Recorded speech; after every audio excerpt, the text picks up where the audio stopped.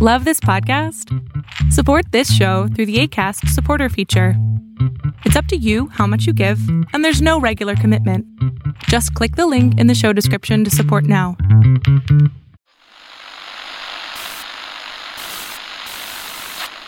Nine, 12, 10, 28, 2, 23. This is Deep State Radio, coming to you direct from our super secret studio in the third sub-basement of the Ministry of Snark in Washington, D.C., and from other undisclosed locations across America and around the world. Hello, and welcome to another episode of Deep State Radio. I am David Rothkopf. I'm your host. I'm in the third sub-basement of the Ministry of Snark here in your nation's capital. Joining me here, Evelyn Farkas of the Atlantic Council, Ed Luce of the Financial Times, and at IISS in London, England, the Deputy Secretary General, or whatever what is your title? Deputy Commander, Field Marshal, Director General, Deputy Director General, Deputy Director General, Field Marshal, Dr. Professor Kori Schake, at her desk, working away into the London night. You know, folks, one of the things it's gotten to me today, as it happens, I normally don't say this, but we're recording this on President's Day. And, you know, this is in Alexandria, Virginia, by the way, where and there are these parades, and the parades are all for George Washington, because George Washington is from Alexandria, Virginia. He's the native son here. And I was watching some of it earlier as it went by, and I actually got a chill. And the chill was associated with the fact that George Washington established the office of the presidency of the United States and set an incredible standard. In fact, history changed on two personal decisions of George Washington. Not institutional, not winning a war. First, he was offered the title of king, and he said, no, I will not be king. I'm going to be a president. We fought to get rid of kings. And secondly, at the end of 2 terms, he said, I'm not going to stay in office for the whole of my life. We're going to have an election. We're going to make the presidency not a lifetime appointment. And if he hadn't done that, the history of the world would have been different. And he did it. And it was based, absolutely true. Right. And it's based on his character as an individual. And everywhere you walk around Alexandria, I feel like I know where this is going. Well, I'm imagine if he knew where it was going. Well, actually he did. In his farewell address, he warns of precisely the kind of thing that we've ended up with now. But as I walk around and I see these plaques or I see the parades today, I think, how did we get from there to here? It's not just stumbling. It's not just a precipitous fall. It's a calamitous, unthinkable fall. And I'll just give you one example of this. We've talked about the Russia investigation. Let's set it aside. We've talked about bad policy decisions or governance. Let's set aside all the regulatory pullback. Let's set aside the bad climate change. Let's set aside not having a science advisor and having some 31-year-old kid who's never done anything as the only science person in the White House. Let's set aside let's set aside the North Korean nuclear war rumblings and all that. Let's set aside Puerto Rico, where 1/5 of the population still doesn't have power 5 months after a natural disaster. How much more do we have to set aside? Let's set aside the sexual harassment, the porn stars, the payoffs to the porn stars, and so forth. And let's just take one thing. The President of the United States has a club that he owns in Florida called Mar-a-Lago. And if you join that club, you get access to the president. And you get your picture taken with the president. And, as in the past weekend, the president asks your advice on things like gun control. And you pay the president for access to the president. And then, same time, his son gets on a plane, flies off to India, where they're selling apartments in India. And if you pay $38,000 or something like that for an apartment, you get access to his son, who, by the way, although he's just a real estate figure, is giving a foreign policy speech while he is in India. And if you're a country and you've got a Trump Tower in your country, even if you're an autocrat, even if you're anti-democratic, even if you're a murderer, like Duterte, you will have better relations with the U.S. than if you're not a Trump. We have gotten to the point of tin pot dictatorship, pay-for-play U.S. government. And even if none of these other things existed, we've always had some corruption. We've always had money in politics. But Ed, this place we're at, the president is actually profiting every single day, selling access to his office. He's selling off the furnishings. And I was in the Clinton administration. I remember when, people said, oh my God, there's people in the Lincoln bedroom because they gave a campaign donation. Right. And we have just so sort of charming now. It's, well, indeed it is. So quaint. Right. And is that wrong? Yeah, that is wrong. And is Citizens United wrong? Yeah, that is wrong. And were Hillary Clinton and the Clinton Foundation, was all that stuff wrong? That was all wrong. But we are orders of magnitude away from that. We are institutionalizing corruption at the highest level in the United States. It seems to me that that has a damaging effect not only on us as a democracy and as our character as a nation, but on our standing in the world. I think incalculable. Let me just first say, though, I think there ought to be a rap musical called Washington. There's a great one called Hamilton, but Ron Chernow's better book is the one he wrote on Washington. It's actually even more gripping, I find, than his Hamilton book. And for a number of reasons. But I think you omitted, David, you had two very important gifts that Washington gave to America and its political character and to world history. That he refused a title of monarch and that he left after 2 terms. He also gave a third, which is that he was urged to wear his uniform in office. He was urged to... But Corey, at the time, said that would be a breach of civil-military relations. That is exactly Corey, what she would have said. Corey is a descendant, therefore, of Washington. Corey is a descendant of Washington in that respect, and probably in many others. So I wanted to start my answer by agreeing with you about the world historical importance of the man who was from this town, Alexandria. What are the effects of Trump? They are incalculable.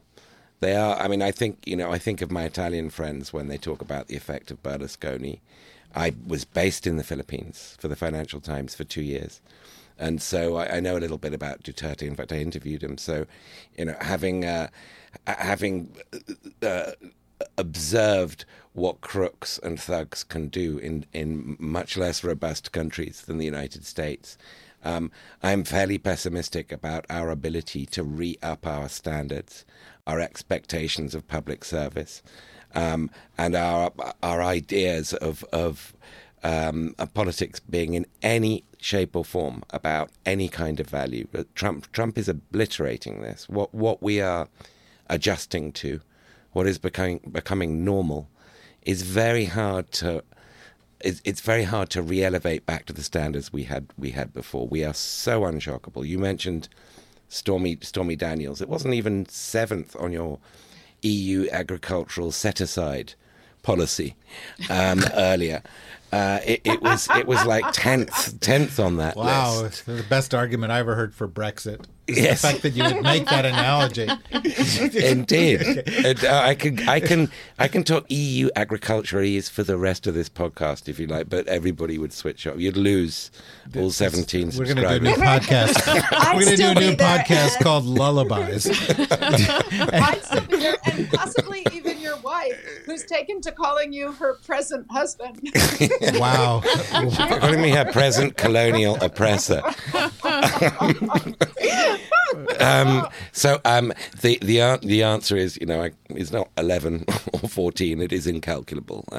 It is incalculable, but yet, it goes on. And I think, Corey, don't you, that the effect is is cumulative, and thus especially pernicious. Every day it goes on, every person who gains access, every picture that gets taken, every speech that is given this way, every cabinet post that is given away for these reasons. And half of the people in the Trump cabinet are now under investigation, by the way, for one thing or another, which is really every single time he goes to a personally owned property and conducts government business there to his own enrichment.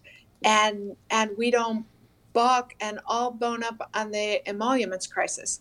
Yeah, it's really true. We are being slowly acclimatized to the horribleness of this in a way that is going. I've seldom been as scared for my country as listening to Ed a couple of minutes ago, because he's right. It is actually hard to return to a standard once you have compromised it. There's a saying in the military that every time you walk by a breach of the rules and don't correct it, you've just set a new standard. Well, and that's what's going on in American politics. That's the point. That really is what I wanted to turn to you and talk to you about, Evelyn, because we all knew Trump was a bad guy. And if you really want to get an insight into this, by the way, I strongly recommend, if you haven't already, read the Jeffrey Toobin article in the current New Yorker about, well, actually it's the February 28th cover edition, about Trump's beauty pageant in Moscow. Because if you really want to sort of get a sense of how he operated and how the Russians probably operated on him at the same time, you get it from that. But it's not just Trump, Evelyn. Because if there were if the Republican leaders on the Hill had a half a human spine amongst them. Yes, this was where I wanted to go, because what he's doing is, look, we have a whole body of law, which is negative law. There are no laws that prohibit Trump from behaving as he's behaving, because it's relied upon culture and an understanding of what the character of a president should be from Washington on.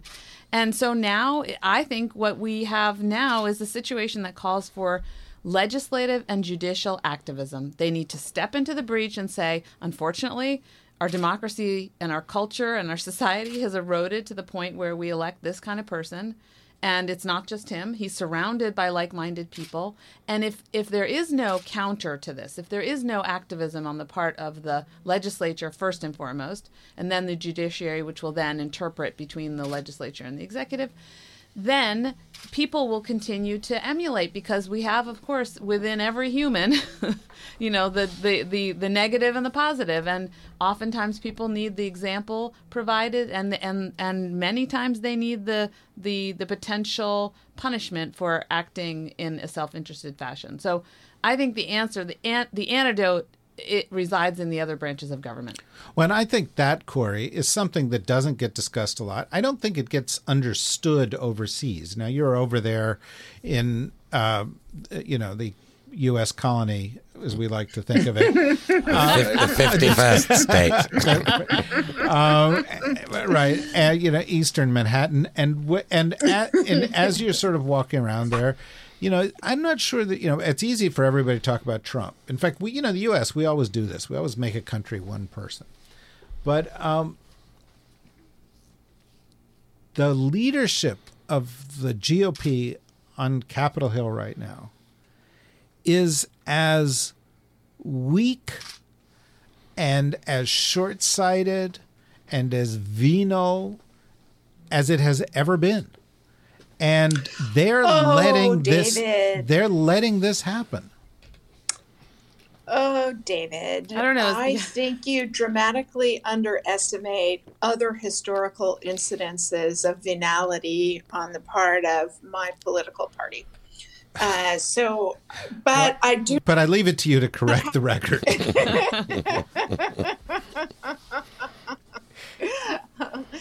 But second point is that I was having lunch today with a stellar deep state radio nerd who is the defense correspondent for The Economist magazine, the outstanding Matthew Simons. And he was pointing out to me that do I really count as the Republican voice in this constellation on Deep State Radio anymore, given how often and I am in close and careful alignment with the criticism of my political party? And I want to assert that, yes, I am the Republican voice for exactly the reason Evelyn and David just emphasized, which is we need to win this argument in the Republican Party. And we need to win it by who we put up for congressional seats, by who we put up for governors, and not allow our fellow Republicans to avert their eyes from the erosion of our democratic union by saying, but judges or but tax cuts. Because it's wonderful to have Republican conservative judges confirmed for the court. And some Republicans are very strongly in favor of the tax cuts that have been passed. But weighed in the balance of the damage being done to our democratic norms, we need to continue to have this argument internal to the Republican Party. It's not going to be good enough to leave it to the Republicans in Congress who are failing the test. Ed. Well, first of all, I want to say you're absolutely right, Corey, because I think somebody has to say that to you. Secondly, she's been waiting for so long. She is absolutely right. Republicans need to do it for themselves, for the sake of everybody else. The likelihood of that happening is I think, fairly slim at the moment. And I think my sort of best measure of that is the fact that Mitt Romney is seen as the knight on the white horse here. And Mitt Romney is, I think, more of a weather vane than a man of principle. He has delivered during the campaign and since Trump won some very strong clarion calls along the lines of what you did, for Republicans to stand up for principle, for Republicans to rediscover what they're supposed to be about, not Trump, namely. But he's also, when he had the chance of being Secretary of State, abased himself to an extraordinary degree in order to ingratiate himself, unsuccessfully as it turned out, with Trump. The fact that Romney is seen as the new McCain, who himself wasn't always McCain, is to me a worrying sign of the Republican Party's ability to take your absolutely correct advice, Corey. Well, let me pick up on that, go in a slightly different direction, Evelyn. And I'd like to pick on Corey's party a little bit more aggressively here. The number one recipient of NRA dollars in the Republican Party on the Hill is McCain, with $7 million or something like that from the NRA. Trump got $30 million. That's the National Rifle Association, for those of you outside the United States, an organization that is responsible for the fact that the United States now has 300 million guns in it, and leads the world in every form of gun violence by far, and an organization that has perpetuated a myth about the United States Constitution, that it actually gives people unfettered right to guns, which, in fact, if you read the Second Amendment, it does not do. It says in order to, enable us to have militias, people are entitled to have a right to bear arms, which was, by the way, and Corey would refer to this if I didn't, a fraud cited by a former Republican Chief Justice of the United States Supreme Court and called a fraud. And we talk about national security all the time around here. The biggest threat to U.S. life and limb of all those that we can cite, aside from self-inflicted diseases and other kinds of things, by far is gun violence. Right. And the Republican Party with the funding of the National Rifle Association is the party of gun insanity in the United States. And they try to say we're strong on national security. But it strikes me that you can't be strong on national security and still perpetuate this notion that all Americans should have as many guns of whatever kinds they want. And you also can't be strong on law and order because, believe me, if you're working on a police force in a police department in a major urban city especially, and you're dealing with the kind of weapons that people can buy on the open market in the United States with very few checks, then you are not very happy. So if only Rosa Brooks were here with us right now, who actually I is was on a police just department. thinking that. oh, yes, You know, I forgot. But Rosa, folks, who will be back next week, is in a minivan driving down the New Jersey Turnpike as we speak, getting back to Washington after a 3-day weekend. Anyway, sorry, go on. But yeah, I mean, and that to me is interesting, and surprisingly, that constituency has not been able to assert itself against the NRA. I don't quite understand that. But the Republican Party, I do believe in this respect, has become captive to the NRA on the issue of gun control. And all I can say, you know, my greatest hope and desire when it comes to gun control is, at the minimum, can we please become more like Australia and ban automatic weapons, do a buyback? They may have banned actually even more than automatic weapons. I don't know what it is. But after their largest school shooting, which occurred in the early 2000s or something, they passed, and it took a lot of political fortitude on the part of the prime minister at the time. I don't recall now which one it was. This was pre-Howard, wasn't it? This was Keating? Maybe Keating. I think it might have been Keating. In any event, the intestinal fortitude it took, the courage it took, paid off, because Australia now has, I don't even know what the statistics are, but it's been you can show it on a graph. It's a complete, free fall in terms of gun violence and deaths. I can tell you that Britain, with 65 million people, has fewer homicides than Chicago with 3 million people annually. It's about 500. And why is that? And it's for the same reason. In fact, almost exactly the parallel with Australia. There was a school massacre in Dunblane in Scotland, and a dramatic tightening up of gun. The country in Europe which has the least controls on guns, or rather has the most guns in homes, because they have a citizen army, is Switzerland. And Switzerland has a homicide rate, I think, 5 times higher than anywhere else in Europe. So that's, to me, case closed. No, there's it's availability of guns. Direct correlation. None of the other issues. And Corey, I don't mean to put you on the spot because I consider you a source of enlightenment on all issues. But, for example, the assault weapons ban started in the Clinton administration and ended in the middle of the Bush administration. And the Republican Party has, on issue after issue, been for this kind of freewheeling view towards guns. And that includes all branches of the party. I mean, John Kasich, who wants to run possibly as an independent, has an A rating from the NRA and has been voting sort of pro-gun stuff for a long, long time. How do you reconcile that with concerns about U.S. national security? So I so wish you actually wouldn't put me on the spot on that one, and that because I always get jittery when our foreign policy podcast talks about domestic policy issues like this. That said, it does seem to me that the solution to this problem has to have 2 elements. One element is that it's actually quite shocking to me that the number of school shootings that we have had in the last several years have mobilized parents to force this issue on the Republican Party. I'm actually, just as a political analyst, I'm shocked that the party hasn't come under much more pressure. But we now begin to see, for example, major Republican donors say they are not giving any money to anyone until you get sensible gun restrictions.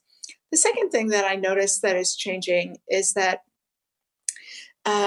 while we may have general civil military concerns about veterans as an organized political force, I I think the right way to think about veterans in politics as a civil military issue is that they ought to be treated as one interest group among many others, right? Among Rotarians and church groups and everybody else who has particular areas of knowledge and interest to contribute to the common good.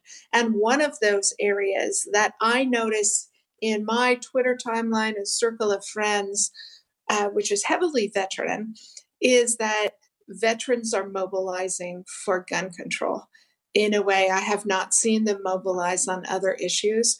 And that will, maybe Evelyn is right, and that Republicans have so lost our moorings that we're anti-law enforcement and pro-Russia and therefore irredeemable. And that is the view of several prominent former Republicans, Bob Kagan, Max Boot, Eliot Cohen. I myself still think the Republican Party is redeemable, and that the way to do it is an inside-out conversation where we Republicans need to be concerned about the safety of our kids and treat the central issue of our civic virtue in a way we have been failing to. Well, I'm sorry to put you on the spot and make you uncomfortable with a discussion of what you think or what you have framed as a domestic issue.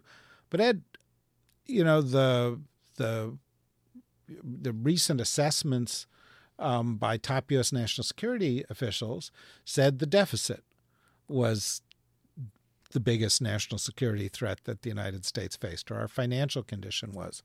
And I think one could make a pretty strong case that if you look at what our real national security concerns are, they are things like the state of our financial health, the state of our environment, the state of our schools, and the state of safety in the streets. And particularly when you talk about security, if one thing is killing, the majority of Americans are bringing violent death to the majority of Americans, we ought to address it. And I thought when Corey was about to begin and say, here are the things that could change this, all it would take would be for the next 3 school shootings to be committed by Muslims, and all of a sudden the Trump administration would be in an entirely different place, although it would probably involve banning Muslims and shutting down mosques. Not gun control. And not gun control. But I think, if you go back, as Corey almost inevitably would, to George Kennan's long telegram, written in the sort of earliest days, sort of of the Cold War, if you look at the last 2 paragraphs of the long telegram, or you look at the very end, he talks about that, American strength begins at home. And we have to be an example to the world, and we have to tend to those things within our society that keep us strong. And clearly, if you look at what has broken down, we still have the most powerful military in the world. We didn't need the $80 billion boost we're giving it. It was by far, technologically, we lead the world. We are unassailable in all those things. So what's going wrong? Why are we struggling? And if you look at things like these other issues, whether it's guns, violence, schools, racial division, inequality, financial weakness, that's where America is being threatened. That's where the sources of our strength are being threatened. And it seems to me we make a mistake by siloing these issues off from each other. Yeah, I mean, I would dispute one aspect of your question. I don't think on technology America's unassailable. I think what China is doing, but I mean that's not AI and so forth. Yeah, you're absolutely right. But we are still a leader. We're still a strong position. Right? Undoubtedly. The greatest danger to America is America at the moment. I think it's also with this administration one of the sort of biggest dangers to global stability too, if not the biggest in some respects. I think it's been apparent for a long time, and Obama tried to push this. Evelyn can correct me, but Obama tried to explain we're really pivoting to America here. We need to be rebuilding at home. whether it's our education system, whether it's our infrastructure, whether it's our ability to do practical politics, because that's fundamentally broken. To have a properly regulated financial system, and indeed to have things like safety in schools, and a more rational law enforcement approach to guns. All of these things are obvious, have been obvious for a long time. Republicans like Cory, Democrats, all can basically agree. When they're not being required to wear their party hats on a TV show, all will basically agree that rebuilding at home is the best thing America can do in terms of its global role and foreign policy. And that includes, of course, behaving like a model democracy again, because America's soft power and how its democracy is seen and how it functions or doesn't function is a key integral part of America's power. So I don't think that, I mean, I think that's a no-brainer, and it has been for a long time. My problem is that saying it don't make it so. It's just so hard to see where we get from this deeply toxic position that we're in, which is getting more and more sort of group-based, more and more racialized as time goes on. And Trump indeed is, he's not going to be campaigning on middle-class economic issues when he's campaigning for re-election. He's not going to have a record to run on. The midterms aren't going to be about that. They're going to be about NFL kneeling issues. They're going to be about things that inflame group identity and differences. And what's disturbing to me is, he's done it once and it can work again. I, on balance, probably wouldn't predict that it will, but it could. It could happen again. And if we get Trump twice, that is way worse than Trump twice. This is proof positive the system is broken. I think that's exactly and right. Trump twice is just a fundamentally bigger disaster than Trump once. But can I challenge you, because you brought up my party and Obama, and I think actually President Obama also had it wrong, because you can't separate these two things. It's about principled, courageous leadership. And that's the same leadership that has to deal with the domestic issues as well as what's going on globally. I agree. And I agree. And unfortunately, President Obama also misunderstood, because where he had a strong voice domestically, he was, and internationally, he had a strong voice, yet in both cases he saw an artificial division. And I would argue, certainly in the international case, you can argue he did not live up to his rhetoric with his actions. And domestically, you probably could also make that case. I mean, I think it's a little too early to assess, whether he might have done more in his second term to head off some of the problems we're experiencing now with regard to the divisions within our society. You think we might have? Well, I don't know. That's why I'm saying it's a little too early. But for Obama? Obama, he might have used his bully pulpit to actually do something. Well, of course he would have. I mean, Obama, weak on immigration, weak on guns, weak on this Russia thing, weak on foreign policy. Was he a good man? Was he sincere? Was he working hard? Absolutely. Was he brilliant? Was he, did he do a lot of things great? Yes. Would we take him over Trump in a heartbeat? Yes, we'd take Peter Rabbit over Trump in a heartbeat. But the reality is that on a bunch of these things, Obama didn't do very well, and it doesn't protect the Democratic Party to go and say, "Oh no, Obama was 100% right on this." No. He wasn't. Well, I think part of and part of it gets back to also what we talked earlier about institutions. President Obama never understood and appreciated the role of Congress. He looked at individual members, and you can look down sometimes disdainfully based on their resumes, as you might do if you were a Harvard Law School graduate. But you're missing the point then, because your point is these people are a microcosm of the United States, whether they are as bright as you are or not. It's your job to try to convince them, to try to figure out, Bill Clinton or LBJ style, how to use them in order to achieve your political purposes. Well, and there's also no plan B.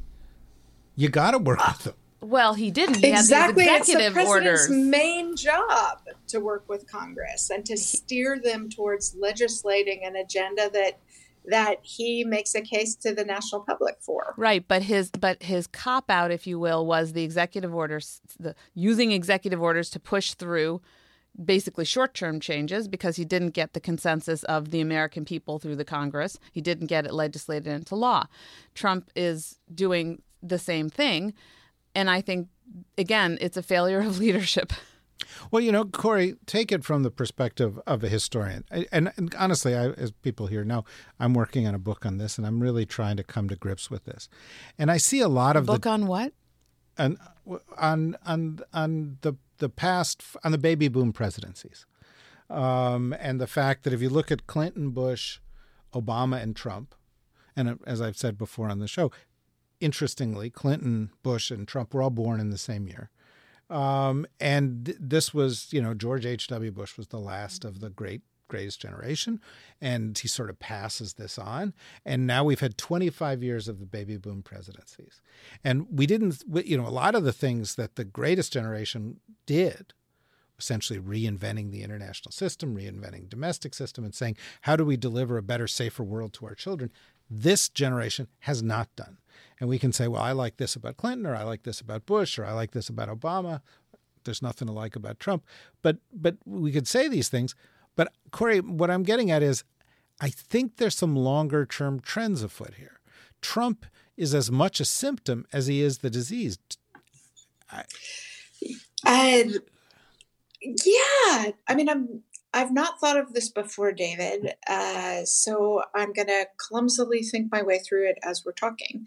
But I agree with you that that there are periods of time in American history when people lose confidence that political elites have their interests at heart and that the political system is producing outcomes consistent with their interests.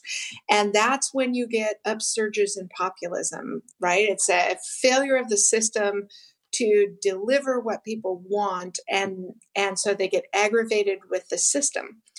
And I can think of at least two periods in American history, maybe three, in which that's the case. The first, the 1820s, with the passing of the Founding Fathers generation and the rise of the rough-hewn frontiersmen like Andrew Jackson and Abraham Lincoln, struggling with the slavery issue unsuccessfully. The second period of time that I can think of that has a similar feel is the 1890s, the Gilded Age, where you have such disproportionate benefits in the system between rich and poor. And there you do have a successful management of it because you have the rise of leaders like McKinley and Roosevelt and ultimately Woodrow Wilson, who expense of social welfare, who institute federal taxes, who foster trust busting and the establishment of unions to defang this social friction. One other period of time that Condi Rice has suggested to me ought to be in the mix for this is the 1960s, when you have the passing from power of the World War II generation, and you have the rise of their children, right? Where if you think about America in the 1950s, it's almost willfully innocent because 15 million Americans came of age fighting Nazis and Imperial Japan. And once they had done that as 20-year-olds, they wanted to be insurance actuaries and advertising executives, right? Boring, safe jobs. And then their children rebelled against that. And so yes, I do think there are periods of time in which the system comes into challenge. And the system has, on at least two and maybe three previous instances, been able to right itself by democratic means. But that's where I think Donald Trump's corrosion of our democratic norms and practices actually makes me scared that this round may be different than previous rounds where we found our footing. Yeah. We don't really have much time. We got to go here. But But I just I'm sorry for going on so long. Well, it was It was great. Very good. And for, the reason I have these conversations is to help write this book. But Corey just wrote a chapter. Yeah, no, it's fantastic. Ian, transcribe this and send it down the office. But I do think a part of it is I don't just blame Trump. I don't just blame this generation of politicians. I think the intellectual discussion around it, the pundits and so forth, have become so caught up in sort of branding and so forth that it's been a very sort of empty period in terms of trying to grapple with these, how do we make the world better for the next generation issues and the fundamental philosophical issues.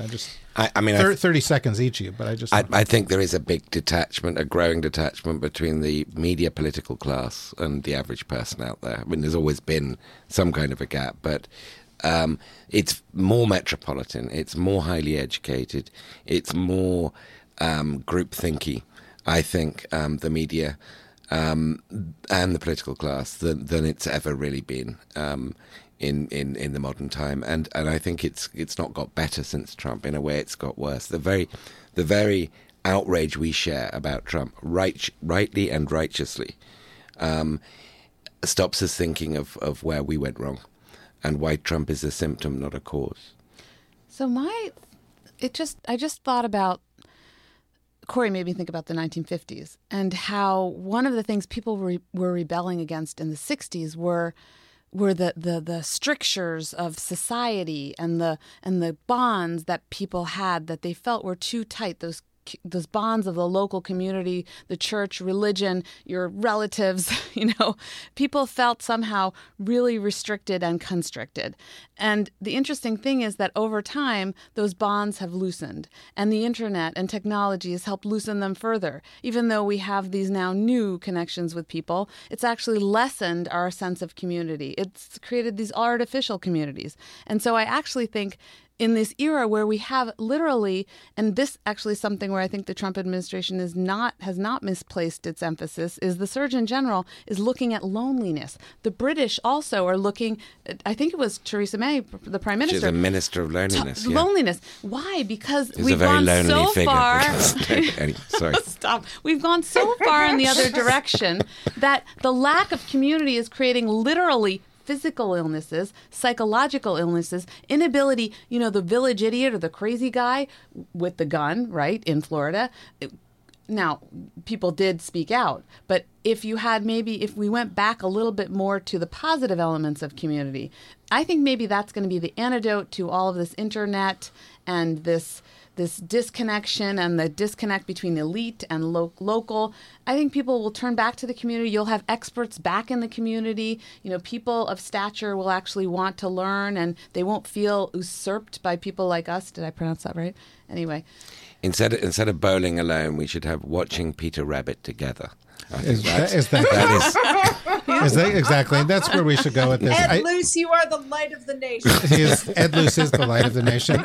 But to wrap up here, it's very tempting for me to listen to Evelyn making this cry for family values and being tough on Russia and fiscal responsibility and all these things that Republicans used to think they were for, and say, what's going on here? The Democrats are now, but Corey's for those things too. And I think that one of the things that we embrace here in the third sub-basement of the Ministry of Snark, in the deep state, to the extent to which such a thing exists, is that our community, you mean? Right, exactly. Our community is that in moments of crisis like this, these labels fall off and become meaningless. And the reality is we all have to deal with climate. We all have to deal with guns. We all have to deal with the Russian threat. We all have to deal with restoring American leadership in the world. We all have to deal with failed infrastructure. We all have to deal with economic mismanagement. And that's where we're going with this. At least that's where most of us are going with this. That's where Corey is going. It's where Evelyn's going. Ed is going off to see Peter Rabbit. Bye, Ed. Goodbye, Evelyn. Next podcast, there'll Goodbye, be a review. Corey. Ed, next podcast, there'll be a review. Goodbye, Ian. Goodbye, everybody in the Deep State. And remember, if you get 5 new people to subscribe, we'll send you a mug. Just send us a tweet to Deep State Swag or to Deep State Radio, or send us an email. This is an incredibly great offer, but don't lie, because We're the Deep State. We're the Deep State. We have ways of knowing, and we can get back at you. Probably beginning with flattening a couple of your tires, something like that. Anyway, thank you all. Bye-bye. That was such a fun conversation, my friends. Deep State Radio is a production of the Deep State Radio Network, a division of TRG Interactive Media. Our podcast today was produced in cooperation with Goat Rodeo Productions and was supervised by Ian Enright. Join us again for another episode of Deep State Radio. If you don't, we know where to find you.